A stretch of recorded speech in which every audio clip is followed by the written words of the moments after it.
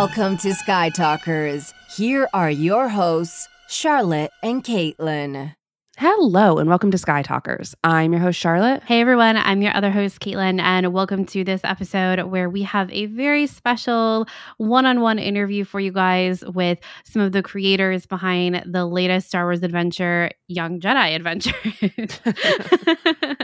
Charlotte actually got to do this one-on-one interview solo, which was pretty exciting. Sad for me. I had some other... just couldn't make it work this time, but I was really excited for you, and you did such a great job. I'm so proud of you. Thank you. It was weird to not have you there, but honestly, it was kind of fun. I liked it because here's why. It got to be a little bit more conversational because we weren't popcorning questions as we usually do, right? Yeah. So I feel like it was an interesting experiment. I missed you when we were there, but it was still really fun. And it's funny because yesterday, so happy May the 4th, happy Star Wars Day. It's funny because this is the second time that James Waugh is on our show this week, but the third time on our show. Third time we've seen him in the past 3 weeks between Star Wars Celebration and these two interviews. Yeah, it's great. Why don't we roll the interview? So we talked to James Waugh, who's the executive producer of Young Jedi Adventures, Michael Olson, who is the showrunner and also the executive producer, and then Lamont Magee, who's the consulting producer for Young Jedi Adventures. So without further ado, let's get started. So who talks first? You talk first? I talk first. Hi, everyone. I'm Charlotte Erdy from Sky Talkers. It's so great to talk with you all today. Thanks so much for taking the time. I love the show, so I'm really thrilled to talk with you all today. Thanks, Charlotte. Yeah, thank you. So my first question is about the writing process. So what is the writing process on a show like Young Jedi Adventures, and how do you decide what scenarios that the kids get involved in? That is a heady question right there. Yeah. First off, we're trying, we're making a Star Wars show, so we want to make sure that we honor the heightened storytelling, the swashbuckling nature of Star Wars, but also make sure that we convey certain lessons and themes that feel authentic to this age group. And so we kind of start from our own experiences. The writer's room, we typically talk about sort of the lessons or challenges that we faced as young kids and look for ways to kind of turn those into big, epic, crazy, swashbuckling stories with spaceships and space pirates. And so it really starts from our own experiences and those lessons and themes, and then kind of grows from there. Yeah, to piggyback on what Michael said, it's literally the do you remember when you were afraid? You're trying to teach people how to overcome fear, feeling what it feels like to not fit in, and finding your place with your friends. It's just all the lessons that we want to teach and impart on these kids, but you build the fun stories out of them. It's kind of like when you pick an outfit. Some people pick their shoes and build the outfit around their shoes. I may be one of those people. So you pick the lesson and you build the story around the particular lesson you want to tell, which makes it fun. It's once you find out this episode is about sharing, then you just build the episode around that. And totally. From this film, that's what we're looking for. I mean, it always comes down to the character story. The ones that I think we have dialogue about are the ones that are what cool world building thing do we want to do? That we really want to focus on the human story with these. And definitely done a masterful job for the demo. Yeah. What were some of your inspirations for the series? Well, visually, we were inspired by this artist named Joey Chu, who has this incredible, almost storybook, paper cutout, vibrant color look. And we just really wanted to do create a show that had a special and unique look that would appeal to young kids. And his artwork really was a key inspiration for us. So I would say visually that was something that was important. James, is there anything you want to talk about? No, I mean, I think we sort of found this show together through development when it came to what was the right show. I mean, Michael had a great take with really, I mean, a lot of these characters are very, very much where this started. But I think like finding how do you translate it to Star Wars and keep the the the purity of Star Wars, what Star Wars feels like, looks like, um, what are those values that need to be inherent? What's the adventure like?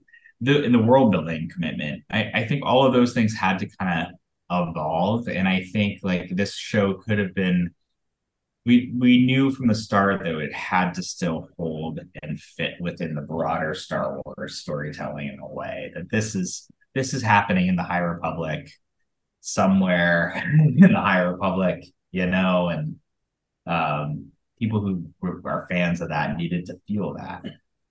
So I think we had to figure it out together. I don't know if there was any analog. This is sort of No, building from the ground up on this one. it is a lot of work, a lot of love, and a lot of hours. Yeah. But definitely a lot of love for Star Wars, a lot of love for the era, a lot of love for basically for me, it's making miniature versions of Luke, Leia, Han. Just like when I was a kid watching Star Wars for the first time. When I first saw it, I was like 7 or 8, and I would have loved to have had a Nubs, a Liz, and Kai, and just to be able to identify, to be able to walk me into this Star Wars world, and for us to be able to give that to this generation of kids, best thing ever.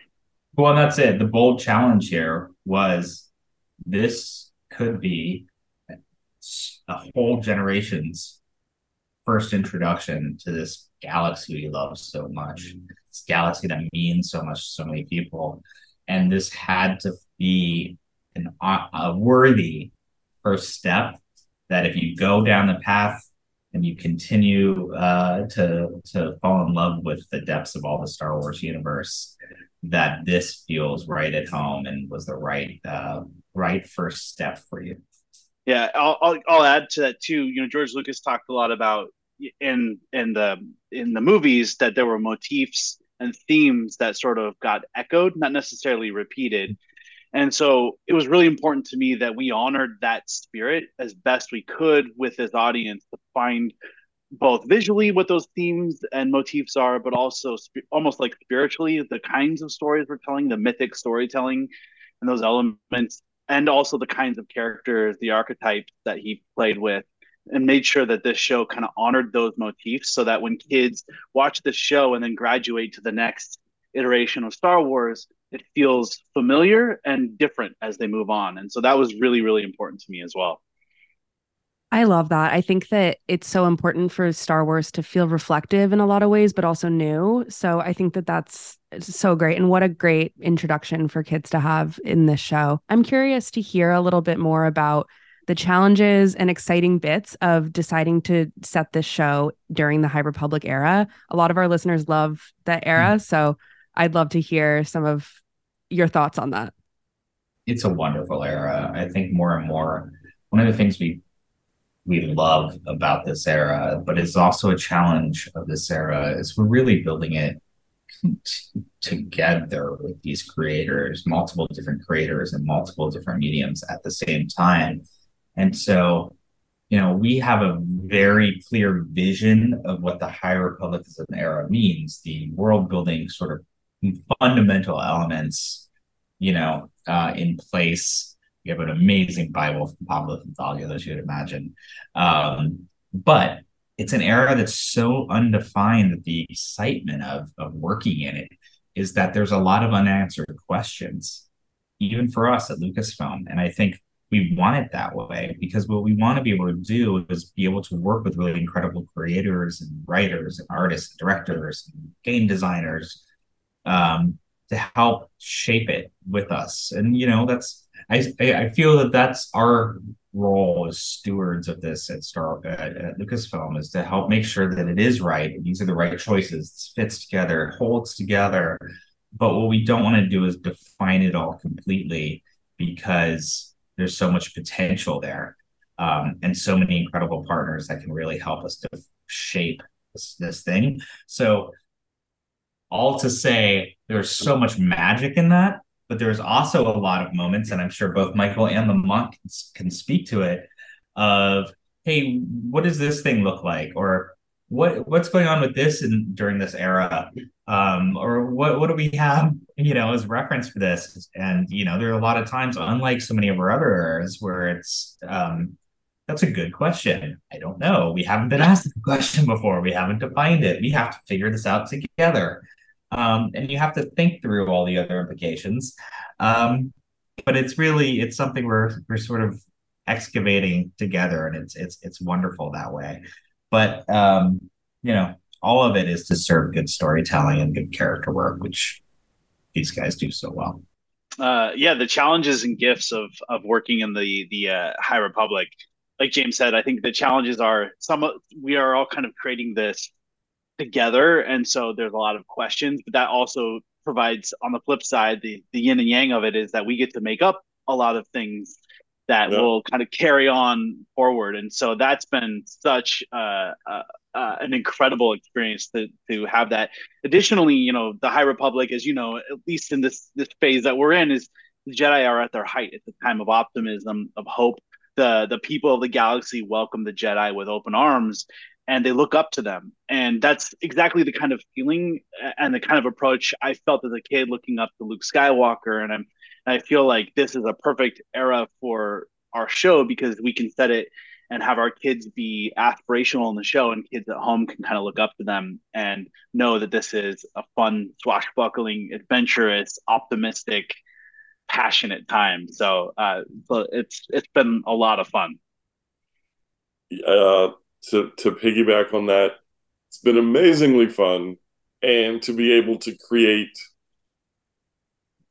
bridge little gaps in the High Republic here and there, working with all these people, being able to maybe throw some stuff in that becomes canon, and now forever you've touched Star Wars. Like, it's an amazing gift. But the thing I really love about this era, as these two gentlemen said, it's such a hopeful, bright, shiny, optimistic era of, just learning about yourself and working together and just learning how to be like just good people, like through the lens of like James said, everyone likes the Jedi. So you can go anywhere, you can go on these adventures, you can see these different worlds, and to have these kids experience this stuff and kind of learn on the fly. And to me, that is super fun because these kids are going to be watching this and realizing, I want to go on adventures. Like, they aren't scared. I'm not going to be scared either. Like, they were afraid of the dark, but they figured out how. This is not a story. I'm just throwing this out there. Maybe not. But they're afraid of the dark, but they figured out how to not be afraid of the dark with their friends. It's an amazing gift. This Totally. show in general. Yeah, I love it. Just one more question, because I know we're a little close on time, but I have to ask about Nubs. So everyone's so obsessed with Nubs, including myself. Did you know that Nubs was going to take hold of the internet like this? That we were all going to be so obsessed with Nubs? Oh man, I'm so delighted with the response. It was certainly a big swing for us, actually, and for me. And he was a character that I knew I wanted in this show from day one, and I was very nervous to pitch the idea of a new species to Lucasfilm. But I'm so glad that people have resonated with him. He is, the heart of our show, and meaning like he's the character that conveys a lot of the emotions, the ups and downs that maybe our younger part of our audience might have if they were on these adventures. And so he's such a delight to write for too, even though he doesn't speak basic. And then to see D. Bradley Baker's performance just make him come to life in a way that I could have never even imagined, or better than I could have imagined, has been a true gift. It's been a lot of fun. I cannot wait for Halloween. Yes. It is one of my most favorite thoughts when we were breaking this, and we had an inkling that Nubs, like Michael nailed it, but we had an inkling that Nubs was gonna be liked. But Nubs is beloved. Like Nubs probably has his own fan pages right now. Nubs Nation. Nubs Nation, baby. Hashtag. So, but to me, it's like to see kids like get these costumes and walk around during Halloween, or like whatever events. I'm not going to name the events people can go to and dress up, but those events, like just see these little kids and their parents dress like Obi-Wan. Again, I can't. It's the dream come true. Like lifelong Star Wars fan, like Michael and James. Yeah.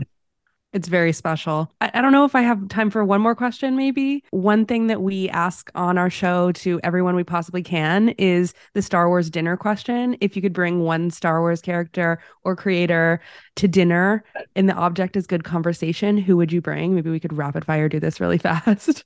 Well, clearly it has to be Nubs. I mean, great conversation and a big appetite. So Yes.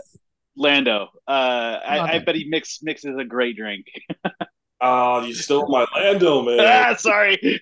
Because I'm like, sit down. You know he had stories for years. Mm-hmm. And then he'll beat you in poker.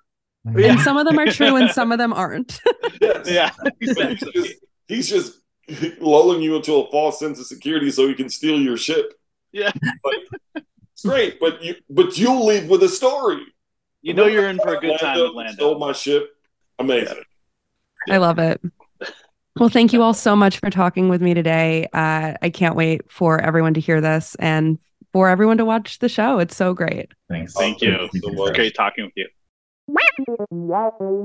All right. So that was Charlotte's interview with some of the executive producers and writers behind Young Jedi Adventures. And I am really excited for this show. I think it's super fun. It's very cute. We've gotten to see a number of the episodes so far, and it's just a good Star Wars time. And I got to say, I was with my nieces and nephew a couple weeks, or last week, I guess, this past weekend, and we put on the Young Jedi Adventure shorts that are up on Disney Plus. And my youngest nephew, Beckham, he's 18 months, something like that, almost 2.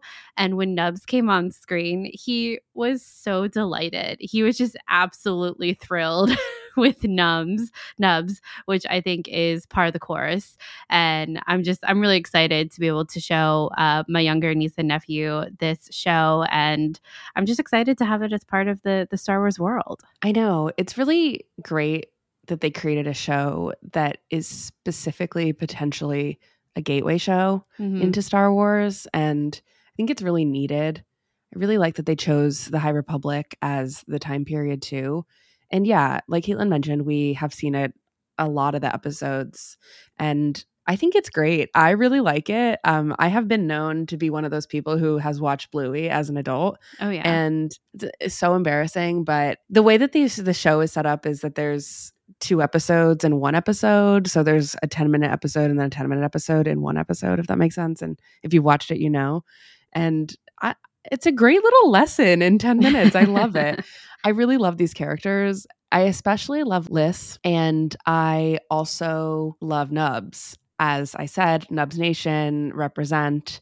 It was really fun to talk with the people who work on it. It's clear that they love this too and can't wait to see it out in the world. If you're listening to this on Star Wars Day, happy Star Wars Day.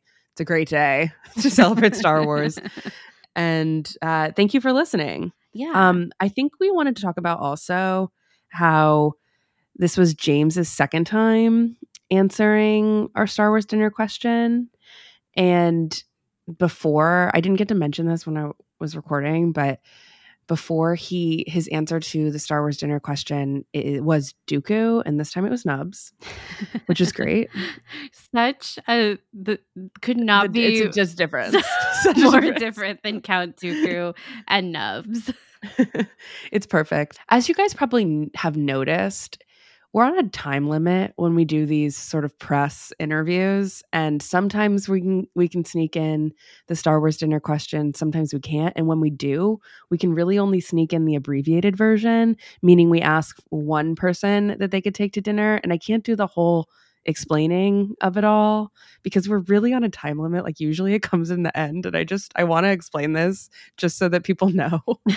What happens is we're in Zoom and the moderator is like, 30 seconds left, 1 minute left. And you're like, oh my God, maybe I can squeeze it in, maybe I can't. And it's all dependent on whether or not there's time. And usually, like, let's be honest, I would prefer to hear a little bit more about the show itself than asking the dinner question, because sometimes the dinner question takes a while. And we know that from recording with friends and everything. Like the dinner question can take like 15 minutes as people talk through it. So anyway, I felt like we needed to address the fact that sometimes we get to ask it and sometimes we don't, because we used to say that we ask every guest. And the truth is, we don't anymore. We can't. So as much as we'd like to.